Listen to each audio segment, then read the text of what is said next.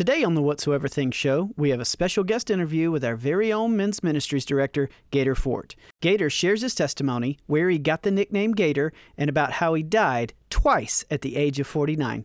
And this is only part one. It's another great show, so hang on, here we go. Well, hey there, everyone. Welcome to the Whatsoever Things show, a podcast designed to stimulate your mind, tickle your funny bone, and encourage your faith. Finally, brothers, whatever is true, whatever is honorable, whatever is just, whatever is pure, whatever is lovely, whatever is commendable, if there is any excellence, if there is anything worthy of praise, think about these things. This is the Whatsoever Things show, recorded on April 19th, 2021. I'm not going anywhere. This is part one of our interview with Gator. Part two will be released as a special bonus episode next Thursday, so make sure you're subscribed. And now, on with the show. On today's show, we have Mr. Gator Fort, leader of the Honor Bound Men's Ministry here at Oxford Assembly of God. Welcome, Gator. Thanks for having me here tonight. All right. So, just quick background. We discussed in our missions episode that the men's ministry, and here the men in this group reach out many different directions in the community. Some men help with maintenance areas for our widows and disabled. Others who go out in times of disaster. The Honor Bound Men's Ministry provides extra manpower around the church grounds when needed. The main missions of the Honor Bound Men's Ministry is Light for the Lost, and you meet on the second Saturday of the month for breakfast in the fellowship hall, and are always in need of a few but many good men. This is interrogation. Do you deny it? I don't deny it. This is all allegedly. Your meeting on the second Saturday of the month is breakfast with lots of bacon, eggs, pancake, devotional. And I'm not sure who's making that bacon, but boy, they do a daggum good job. I just want to say you do do it. You do a good job, Thomas. Now we like to do the second Saturday of every month. It doesn't ever matter what the date is. It's always the second Saturday because we're men. And the second Saturday is easier to remember. Okay, so that's the way we keep it like that. We try to keep it simple. And we do two things there. Well, actually, we do more than that. The guys in the kitchen, there's 5 of us or 6 of us. And we come in there and we have a good time. And we fellowship with one another and cut the fool a little bit. And that's what it's all about. That's what it is. It's a camaraderie, just being with your brothers, man. Mm-hmm. You know, and if we've had times in there when we've had to stop and pray for somebody, you know, because they were having, you know, something going on and not feeling good. Or I forget, one of the guys walked in with a backache. It was Mark Brown. And he come in there and he was trying to help us, and he was just literally hurting, you know, and I could see it in his face, and I asked Mark, what's going on? And he says, my back is just killing me. So I just said, well, you know what? We need to pray for it right now. So we all stopped, anointed him with oil, and prayed for him. And about 10 minutes later, he says, I ain't hurting anymore. Awesome. And I said, that's the God that we serve. Mm-hmm. You know, and God's faithful. God is good. And this men's group it means a lot to me. I like these, like Thomas. I got Thomas. Thomas is one of our younger men that comes in there, and you know, he helps me with cooking the bacon and stuff, and he comes to my Thursday night Bible study. And Josh comes to Thursday night Bible study. And God is, over the years, I started this discipleship Bible study / thing was co-ed. Because the church I used to go to, people come in from off the street that don't know anything about God. And you bring them in, and they hear the Word of God, and the Holy Spirit moves upon them, and they get saved. And they give their life to Christ. What do you do with them? Right. Discipleship is... God disciple them up. Somebody has to disciple them up. And if somebody doesn't step up to the plate you lose and take those folks and pay attention to them and love on them and teach them, you know, they're lost. It won't be but just a few weeks and they're gone back out to what they were doing before. I've watched it many, many times. Even with the discipleship program, they still go back out to the world. So it's a very hard fight. Mm-hmm. And I appreciate this down here with the guys. I really love these guys. I'm from the bottom of my heart. I love these guys, each and every one of them. And so you not only lead the men's ministry via the second Saturday of the month, but you also have a Thursday night discipleship Bible study with men? Well, I like to call it discipleship now. Well, Yes, I have. We've got 9 men come into my house every Thursday night. My wife and I cook them a full meal. We sit around and have fun at the table, and then get everything picked up, and then we go have a Bible study for about an hour and a half. Wow. So, and then after that, we have some dessert. But the whole time, we're fellowshipping, and I'm doing my best to teach them.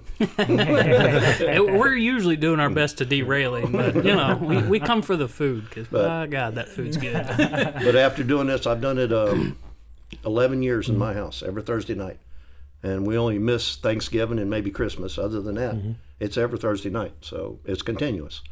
And I tell these guys, when you come to the class, I'll only ask one thing of you: to be devoted, because me and my wife cook. I'm not going to get in my freezer and pull out a whole bunch of food and cook it all up and not have anybody show up. and they cook. Yeah, we do. It And we do that special for y'all. ain't like a box of pizza on the table. That's right. It's It's ribs or some serious Deer chili. My wife likes to pick the bone with you about the chili. Oh, man, just it's 'cause good. the aromas at the house when I get home is not good, but that chili's good. But it's something that we do to show our love for these guys. And the old saying, feed them and they'll come. So the better the food is, the more they come. Sometimes I can't get rid of them, but Now, Gator, I've had the good privilege of being on a couple of number of Omega missions trips and heard you preach in Cuba and in Lithuania, in Montana, and so you're spread throughout this church. You kick off your Sunday school class. How do you do that? Tell us about that. kick off the Sunday school class with a shofar. We open in prayer. Sister Jeannie opens up. Sometimes she asks me to open for her in prayer. Sometimes I do. Sometimes she does it herself or asks somebody else to. But we always have the shofar. And everybody says, well, why the shofar? I said, well, the shofar has very many different meanings to it. And if you look back in the Bible, number one, it's called to worship. Back in the old days, they didn't, have a bell or anything. So the priest would go out onto the balcony of the church and he'd blow it, let everybody know, hey, it's time to come to church. And it's also to usher in the presence of God. It just gets the spirit invited in. And also, if you look back in the Bible, you will see that when the Israelites fought battles, guess who was in the front lines? The shofar blowers. Because whenever they blew the shofar, it would instill fear into the enemy's very soul, because they knew the children of God was coming. Awesome. And the children of God had the reputation, if the children of God coming, you're going to lose. Sometimes they just turn and run. But it was always the shofar's job to do that to them. It gives me chills every time I blow the shofar. It excites me deep down inside. The folks in the Sunday school class, they love the shofar because we're ushering in the presence of God. And one, that's awesome. One last thing that you're known for is you're like the church cook. Yeah. And not only talking about that breakfast, but whenever we have the banquet for the helpers, you're out there grilling all the steaks. When 225, not this year, but past year, me and Brother Tim cooked 225 steaks. Wow. And then for the Omega Missions food fundraiser, Yep. the chicken perlo, you're there. Yep. You've got me trained on the beans and the making the green beans. So that's awesome. Now, did you taste test all 225 steaks? That's the real No, but question. we'd cut out one about every now and then. actually, when the pastor buys it, he buys the whole sirloin, and they hand cut them, and then they marinate them overnight. And on the end of your sirloin, there's always what they call the cook's cut. It's the tail. We call it the tail because it's not big enough to serve to anybody. So you put the tailings in a pan, and that's what the cooks eat. So about every second round on the grill, we throw in we put a piece of tailing in and make sure that the quality control is taken care of. So what do you do in your free time, Gator? That's what I want to know. All that time. Come on down your here and talk on programs like this. No, you never have much free time whenever you're serving the Lord. But everybody's that's a good question because people always ask me, so where do you get all that energy from? You know, well, most of you guys know I died twice when I was 49. I'm fixing to turn 66. And God has done nothing but bless me. So you died twice. Died twice in one day. You think you got another one in you? I got one more. Just kidding. I'm just picking. I got one more. This is going to be the big one. Got one in us. That's going. I'm coming, Elizabeth. All right. It's the big one. We need to go back to that. Let's go all the way back to All right. that story. All right. You guys asked me. You wanted to know a little bit about me. I want to know it all, but don't. You know. Me and Thomas have a bet, by the way, on how you got that alias. Yeah. Because what's your real name, Gator? Cornelius. Cornelius. We want to know how you got the nickname, but I kind of think we should go ahead and toss out what we think so we can see who might be close. So I've got, if it's bank heist and the cops gave you the name Gator because a gator was involved, then I get some money. And what was yours? Mine was, so you've heard the old saying, snitches get stitches. Mm-hmm. Well, I'm thinking back in the day, snitches didn't get stitches. You just fed them to the gators. That's what I'm thinking it is. You got something, Mike? You know, I was raised in the church. I cut my teeth on a pew, and I come from an apostolic Pentecostal background. It was very strict. I mean, you had to get saved at least 3 times a week. And every time it was always hell, fire, and brimstone, which there's nothing wrong with that, but you can't have it all the time. I'm sorry, you know. The man needs to know he's going to hell for doing certain things, but you got to have a little bit of other substance in there for the man to grow on, you know. But my dad died when I was 15. And whenever my dad died and I didn't have to go to church no more, I didn't go. I've been on my own since I was 16 years old. I've been a father and had a 40-hour-a-week job since I was 17. Never slacked on nothing, always took care of my family, always worked hard. Always tried to prove to myself that I was a man. And a man steps up to the plate and does what a man needs to do, not like we do nowadays. And I'm sorry, but that's the truth. Mm-hmm. And that's back when a man's handshake was his bond.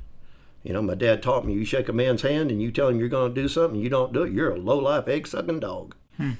You know, you're not worth the spit, you know. So he instilled that in us in a younger age. But Dad was pretty strict, too. And, you know, he used to carry the belt in his back pocket. You know, he didn't have it around his waist. He had it folded up in his back pocket, you know. So he didn't have to go very far to get to it. But anyway, besides that, did he ever wear it around his waist? And then he finally just said, he had one around his waist too. If he got them both going, we call it Zorro. But no, it was very strict in our house growing up in the church. You couldn't listen to radio. You couldn't go to a ball game. You couldn't go to a dance. I mean, you couldn't do anything that was fun. And whenever I got out from underneath of that thumb of rule, I went wild. Mm-hmm. Like I said, I've been on my own since I was 16. And I did whatever I wanted, and I did it many times. And when I got married at 17, and my first wife's family were up in Detroit. And there wasn't nothing happening around this old town, you know. We used to call it anything for a buck. You do anything for a buck. We work doing this, work doing that. Doesn't matter. If it paid, I'll do it, you know. But we moved up there because we were going to be making the big money up there.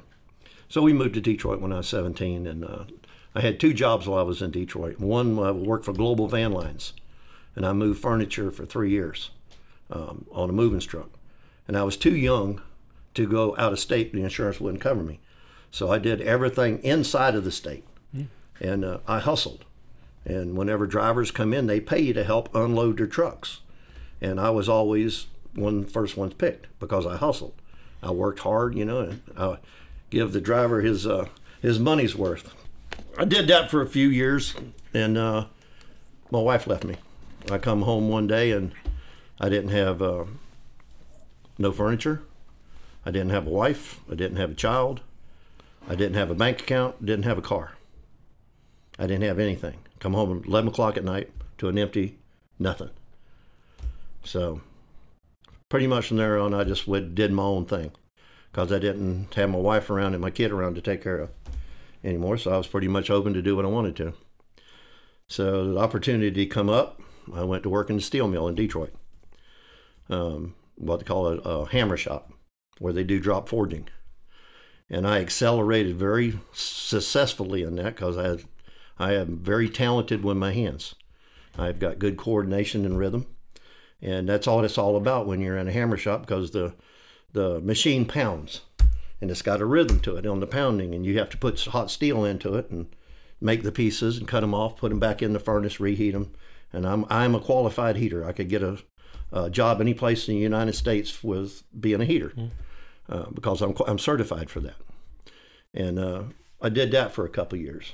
Well, I got the afternoon shift. I worked from 3 o'clock to 11 o'clock at night. Bars are just starting out at 11 o'clock at night. Mm-hmm. And you got all day to sleep off the hangover. Got all day to sleep it off. So that was my life for the next couple of years.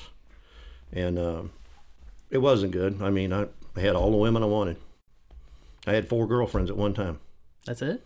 That was it. The rookie numbers. What's those numbers up? I didn't. They'd come over and pick me up. I didn't even have to drive. I didn't have a license. They'd come get me. You know, I had all the drugs you wanted, because Detroit City, buddy, it's whatever you want, whenever you want, however you want. Mm-hmm. You know, and I was into that life. And by the way, it was back in the early 80s where that would be disco. You know, unbutton your shirt down to your belly button, have your Mercedes-Benz emblem with your gold chain hanging around your neck, with your platform shoes on, and your white bell bottoms. We're gonna need a picture. That's gonna be the Believe it or not, there's a couple at the house. Yes. Oh yes, with my long hair. That's all right. Writing this down for Thursday. Picture. But I had that life for a while. Then Shreen, my wife that I've been together with now for over 42 years. Lived with my mom. She was kind of a black sheep of the family, just like I was, and she moved out of her house and moved in with my mother because my sister was her best friend. And she lived with my mom for 10 years. And good thing, because Mama taught her all that good Southern cooking. Sure did. And yeah, you can testify. I can testify to that one. But we hooked up. Actually, me and her used to double date in high school. Her with her first husband, and me with my first wife. So we spent a lot of time together on double dates and stuff, you know, because her first husband was my best friend at that time. And everybody parted. You know, everybody went their different ways in life. And she wouldn't have nothing to do with me back then, but found a liking in me, let's just go to say, later on. And we got together, and I moved her up to Detroit. I drove her 67 Chevy Impala from here all the way to Detroit with all her stuff in it. Before she come up, I would, when I was dating her, I'd fly to Florida every weekend, because I had a buddy that's had a connection with Delta Airlines. I could go round trip, Champagne flight from Detroit City to Orlando for $80 round trip. Wow. So I did it every weekend. Mm-hmm. The money was good when I was up there. I was making $14.75 an hour back in 1980. Yeah.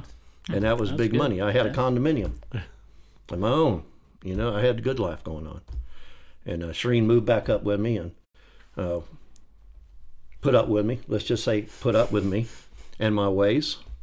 And she looked at me one day and she says, why are we here? I said, I don't know. That's where I live. Most of the time when my wife asks me a question, the answer is, I don't know. But she says, all of our family's back in Florida, yours and mine. She says, I want to go home. She says, I am going home. I would like for you to come with me.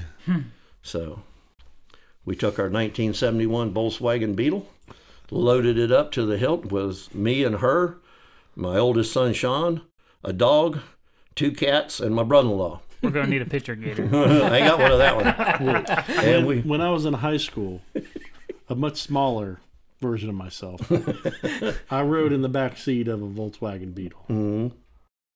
I don't see, wow. Mm-hmm. It was packed. Yeah. It was packed to the hilt. Thing was, we left in the middle of the night, and it was probably one of the worst snowstorms they'd had in a while. In a Beetle. And I-75, it was snowing so hard they couldn't keep it clean, and it was getting potholes. And it was just like pop, pop, pop, pop, pop, pop, pop, pop, pop, you know, all the way down. You know, it was a miserable trip. Picturing that Beetle. But we made it. We made it back down here. And you asked me about my name. When I went to work in the steel mill, you had to have a uniform. And on the uniform, my name's Cornelius. Cornelius doesn't fit. So I wasn't around. My nickname is Neil with my family, short for Cornelius. Well, nobody asked me. So I'm a Florida boy. So they put Gator since I was a Florida boy on my uniform. Oh, man. And for the next few years, I got called Gator. Dang it. I thought for sure you had to run in with the body. Even when I got back down here to Florida, my buddies up north thought that was the coolest thing in the world. We got us a stop in Florida now. And they'd come down, this one come down 1 month, another one a month, and to come hang out with a Gator. Hang out with a Gator. Yeah. And we did all the same stuff. I was into drugs and alcohol. I had to give up the women. Had to cut it down to a woman. Yes. So, but anyway, we lived like that for a while, and I guess I was 39 years old, and I started having problems. Started having palpitations of the heart, where your heart would just take off and race. And the only time it did is when I smoked dope. Any other time I was fine. If I smoked a joint, it'd take off. So I had to quit that. And when I turned 40, the Lord kept pulling at me. I've been anointed since I was 13 years old. I knew better. And I always had that saying in your mind that I've got time. I've got time. And and the Holy Spirit just kept pulling at me, and I told my wife, I says, I'm going to church. She says, okay. So I grew up with my mom and dad going to, when they quit the Apostolic Church, I had a 90-year-old or a 90-pound West Virginia white-haired preacher. The man, he was one of them pew preachers. He got on top of them pews, and we better look out, because he was going to bring it. He was going to bring it, and he was good at it. And I grew up under that. And we used to do home church, go to his house on Sunday night and have church. And I grew up that way mostly, and I left that, and then the Holy Spirit just kept pulling at me. And when I told her, I said, I'm going to go back. But Mama's still going to church over there at his house when I decided to go back, and that had been for many years. And I told her, I said, I'm going to go to church, Mom. So I started going to church at the home church with him, and at 40 years old, I rededicated my life to the Lord. Okay. And was working on getting straightened up, and I quit smoking my cigarettes, I quit smoking my dope, I quit drinking, and I quit swearing all at one time. Wow. And my wife almost killed me. She would beg me, will you please do something? Go back to the dope, do something. You're driving me crazy. But I didn't. I held fast. I actually went to church for 5 years without her. I did 5 years. I was about 45, and it was kind of getting to drag, go to church by yourself and everything, but I still went. And, Satan never quits messing with you. The temptation of the world is always there. I don't care who you are or where you are. He never gives up trying to aggravate you. He never gives up trying to taunt you to get you back from where you've come from. And I fought for the next 4 years. And I was 49, and I just kind of fallen back a little bit. I didn't getting back to smoking dope or cigarettes or anything, but I would peek at pornography a little bit, just little things, little smut magazine every now and then, it don't hurt nothing.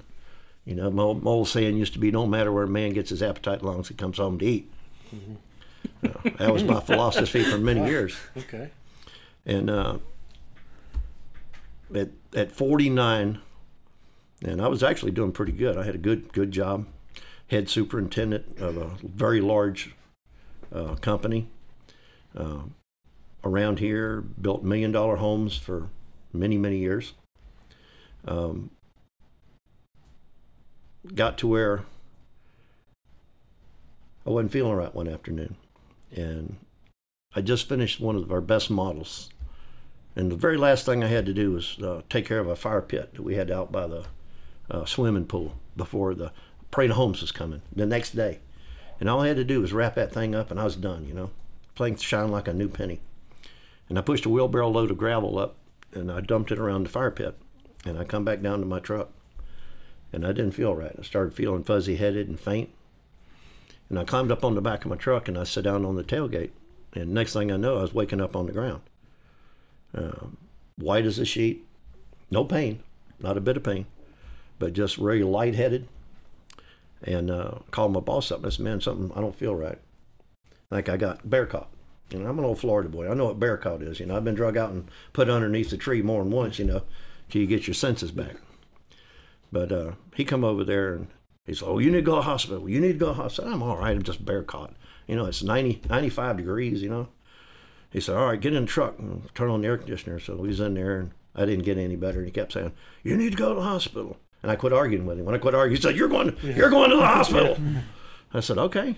So we went to the hospital. After I walked in the door, in 15 minutes, I was dead. They jerked me up in the emergency room and started paddling me. They hit me 7 times with the paddles in the room just to get me back. Wow. And I come back and they shipped me up to the operating room. And then I got up there and I remember dying. I really do. It was just like fainting. That's all it felt like. No pain of any kind. I just fainted. Everybody says, well, did you have an out-of-body experience? No, I didn't. I didn't see no lights. I didn't see people calling for me.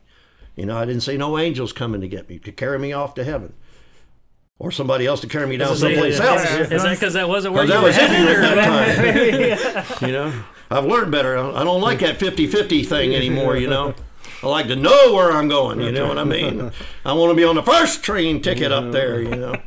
Okay, so I did, I remember a little gal was on top of me with a bag, and she was bagging me while I was on the operating table. When I come back, I pushed her off of me. Literally pushed her back 2 or 3 steps off of me. And everybody started hollering, he's back, he's back, he's back. And I looked up and I said, I ain't going anywheres. You know, that's exactly what I said. My wife was at the end of the bed. You know, and they said, well, you know, they started working on me. They're trying to do a catheter on me. So they're trying to knock me out. I was trying to come back. They're trying to knock me out so they can stick this thing up my groin to get into my heart to open up my blood veins. Just let me die. So it wasn't too long after that, I died again. I died, well, he got the catheter in me and was working on me, and I died again. Now, that time I don't remember dying because I was already out. But I do remember coming back. And that same pretty little nurse was there, and I knocked her off of me again. So that's 2 times. And one afternoon, I slugged a nurse. Excuse me, ma'am, I am married. So I remember coming back, and they said the same thing as soon as I come back to consciousness. He's back, he's back. And I looked at him, I said, I'm not going anywhere. And my wife was into the bed, and I winked at her. You know, like, I ain't going anywhere. You know, I'm too dang hard-headed and mean anyway. So anyway, they got me back. And I went home. I couldn't do nothing. I was out of the loop for 10 weeks. Got 3 stents put in me.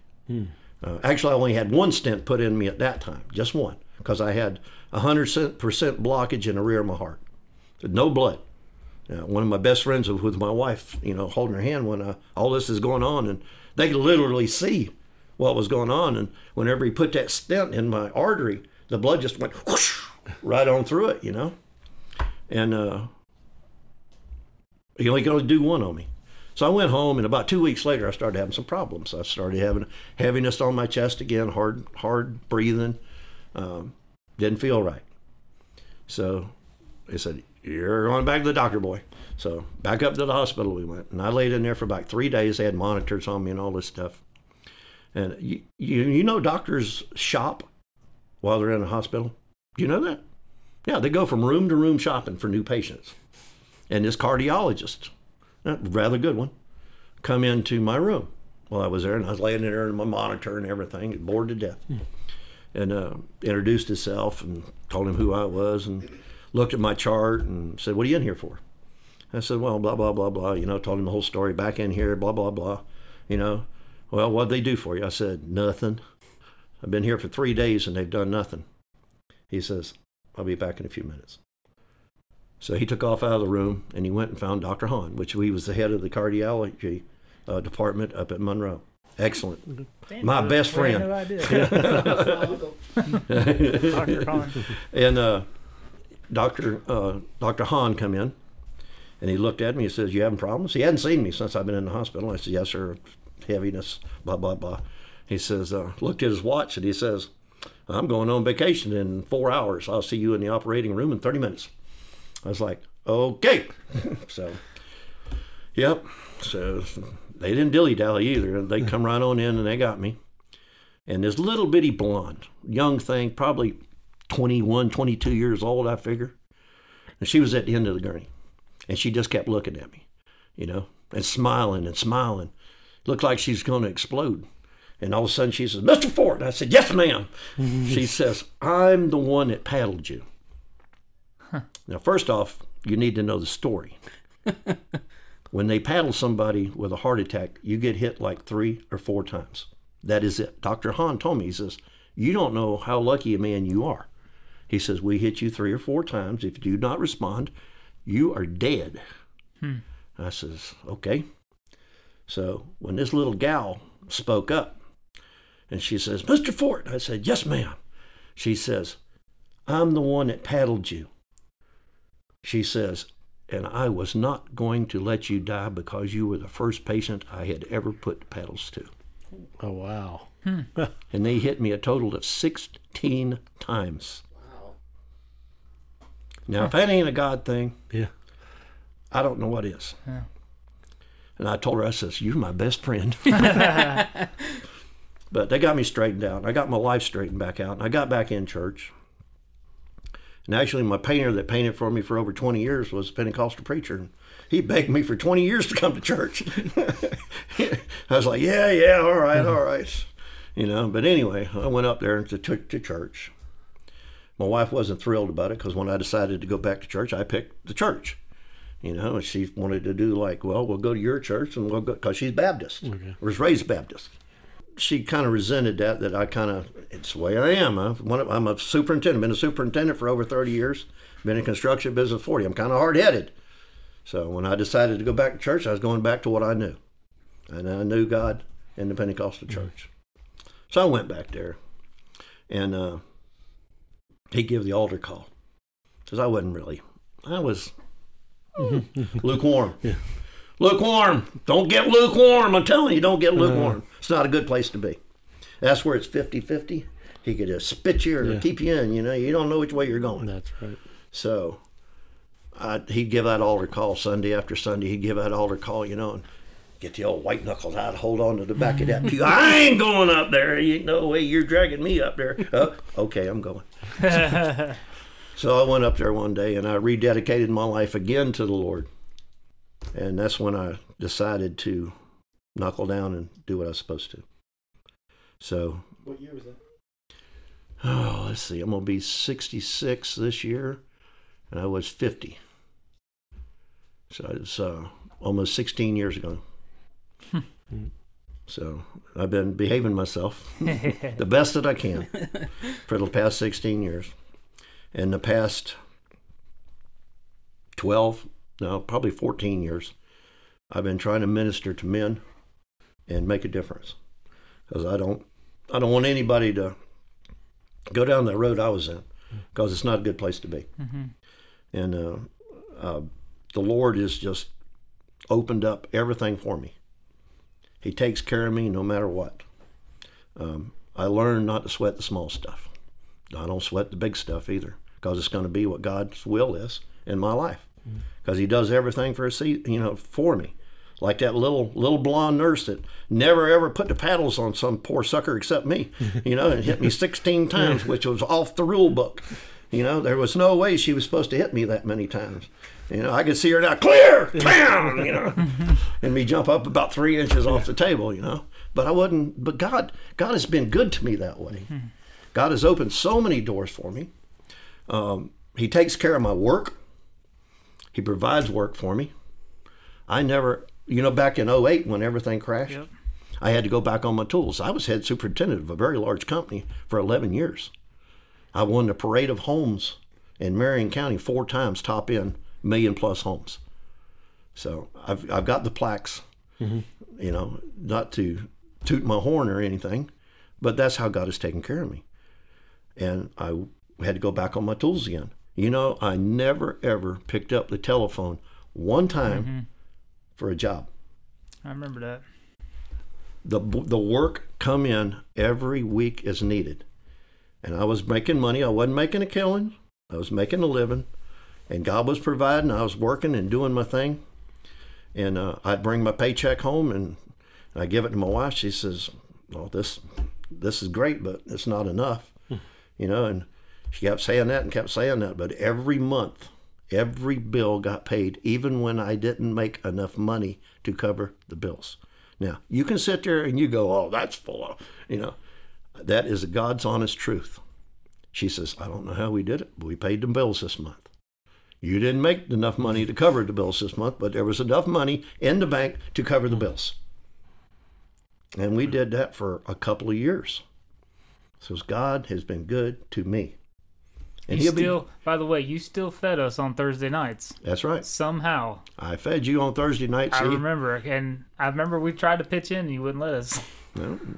Yeah, because Andre, I miss that rascal so much. Andre we used to call him E.F. Hutton. Andre never said anything. And you get a grunt out of him every now and then, you know. But if Andre, you hit something other and Andre spoke, everybody's like, oh, Andre's talking. Andre's talking, hush. You know, and Andre would put it onto you, you know, what he thought. And it was always what God's word was, you know. And I knew it was Andre because I'd be out there studying. And you guys know I get up at 5 o'clock in the morning. I go spend an hour and a half with the Lord every morning. Then I go to work. And I was doing that irregardless if I had plenty of work. If I didn't have no work, I still did it. And I still love the Lord. I loved the Lord then. I love the Lord now. God has taken care of me. And I'd be in there studying. I'd be having a hard time even studying. And I'd be looking through the Bible and open up a page and there'd be $100 bill in there. That's like, Andre. It's got to be Andre. You know? But he would never admit it. You know what I mean? But, you know, you look at that. But the thing is, I needed that $100 at that time to pay for something. Every time I needed that $100, it was in the books of my Bible. God's good to me, man. Yes. Yeah. Yes. He's taken care of me all these years, even when I was a knucklehead. So you guys missed the last men's breakfast. I preached on lumpology and being the greatest lumpologist that ever was. Everybody's going, lumpology? What in the world is lumpology? I had to explain to them what lumpology was. Lumpology is when you're such a knucklehead, the Lord has to let you take a couple of lumps. Then you get the gist of it. Yeah. Then you become a lumpologist. You know? You're a professional. And everybody started laughing. I said, don't you sit there and laugh at me like that. I know some of you, I got a bachelor's. I know some of y'all got a master's degree. In lumpology. In lumpology. And they were rolling. But I don't plan the sermons. I did plan a sermon. I had a whole thing. I worked all week long on it. I had sayings from Billy Graham and all this, and I was going in there, and I was like, I had this whole lesson ready, and God put the shabash to it. And I forget, I told one of you, I think it was Chad, I forget who it was. Anyway, I told you I cleaned my roof off with my leaves and all that stuff, and it took me all week long to do it, and I was busy every night after work till dark. And I got all the leaves off my roof because all this rain was coming. I knew it was, and it's so hard. When they're 3 inches thick on your roof, you got to get them off of there. Yeah. So I did that. I was out there, and I was dead dog tired. We were on the last pile. You know, Shereen was out there helping me, cheering me on, chasing me with a stick. And I was down to like the last 2 wheelbarrow loads. And it was Friday afternoon, and I was tired. Done work 40-hour week, you know, and worked every night that week to get all the stuff taken care of before the rain come. And I'm down to the last couple, and I'm thinking about my sermon I'm going to do on Saturday morning, and I'm rehearsing it in my head. And the Lord says, nope. I was like, okay. Lumpology. I'm going, what? What in the world is lumpology? Then God started reminding me of what a knucklehead I used to be. How I used to have to take my lumps. And some of them were pretty good lumps, too. Now, a heart attack ain't nothing to sneeze at. That's a big old lump that you're going to carry around for a while on top of your head. But God started showing me where he's brought me from and where he's got me to right now and how good he's been to me. And it was all them hard times and all them times that I wouldn't listen to him. That's how you get your lumps. And that's how you become a lumpologist. Because it takes a while sometimes for it to sink into you what God is trying to show you and get you to do. Mm-hmm. And God has done that all the way through it. He's put up with me. He's taken care of me. He's watched over. He's loved me. And I am nothing special. But I'm like Paul. You know, I'm probably one of the worst at one time in my life. But God has taken an old warped board and he's got a little bit of the bend out of it. He's got some more to unfold yet. Mm-hmm. But he's got me straightened out a little bit so that I can try to help other folks. And that's the reason I'm so passionate about the men. Because I don't want to see anybody have to go down and be a lumpologist. If I can tell you ahead of time and show you ahead of time, you don't need to be a lumpologist. You don't have to study lumpology. Let me get you out of there. Let me teach you. Let me show you how good God is to you. Because God is good. He says, if you will just surrender and do what he says, he promises to take care of you. Yeah. And he has with me. Even with me being a lumpologist, he's taken care of me. And I've devoted all of my life to him right now. If he asks, I'll do it. If he shows, I'll do it.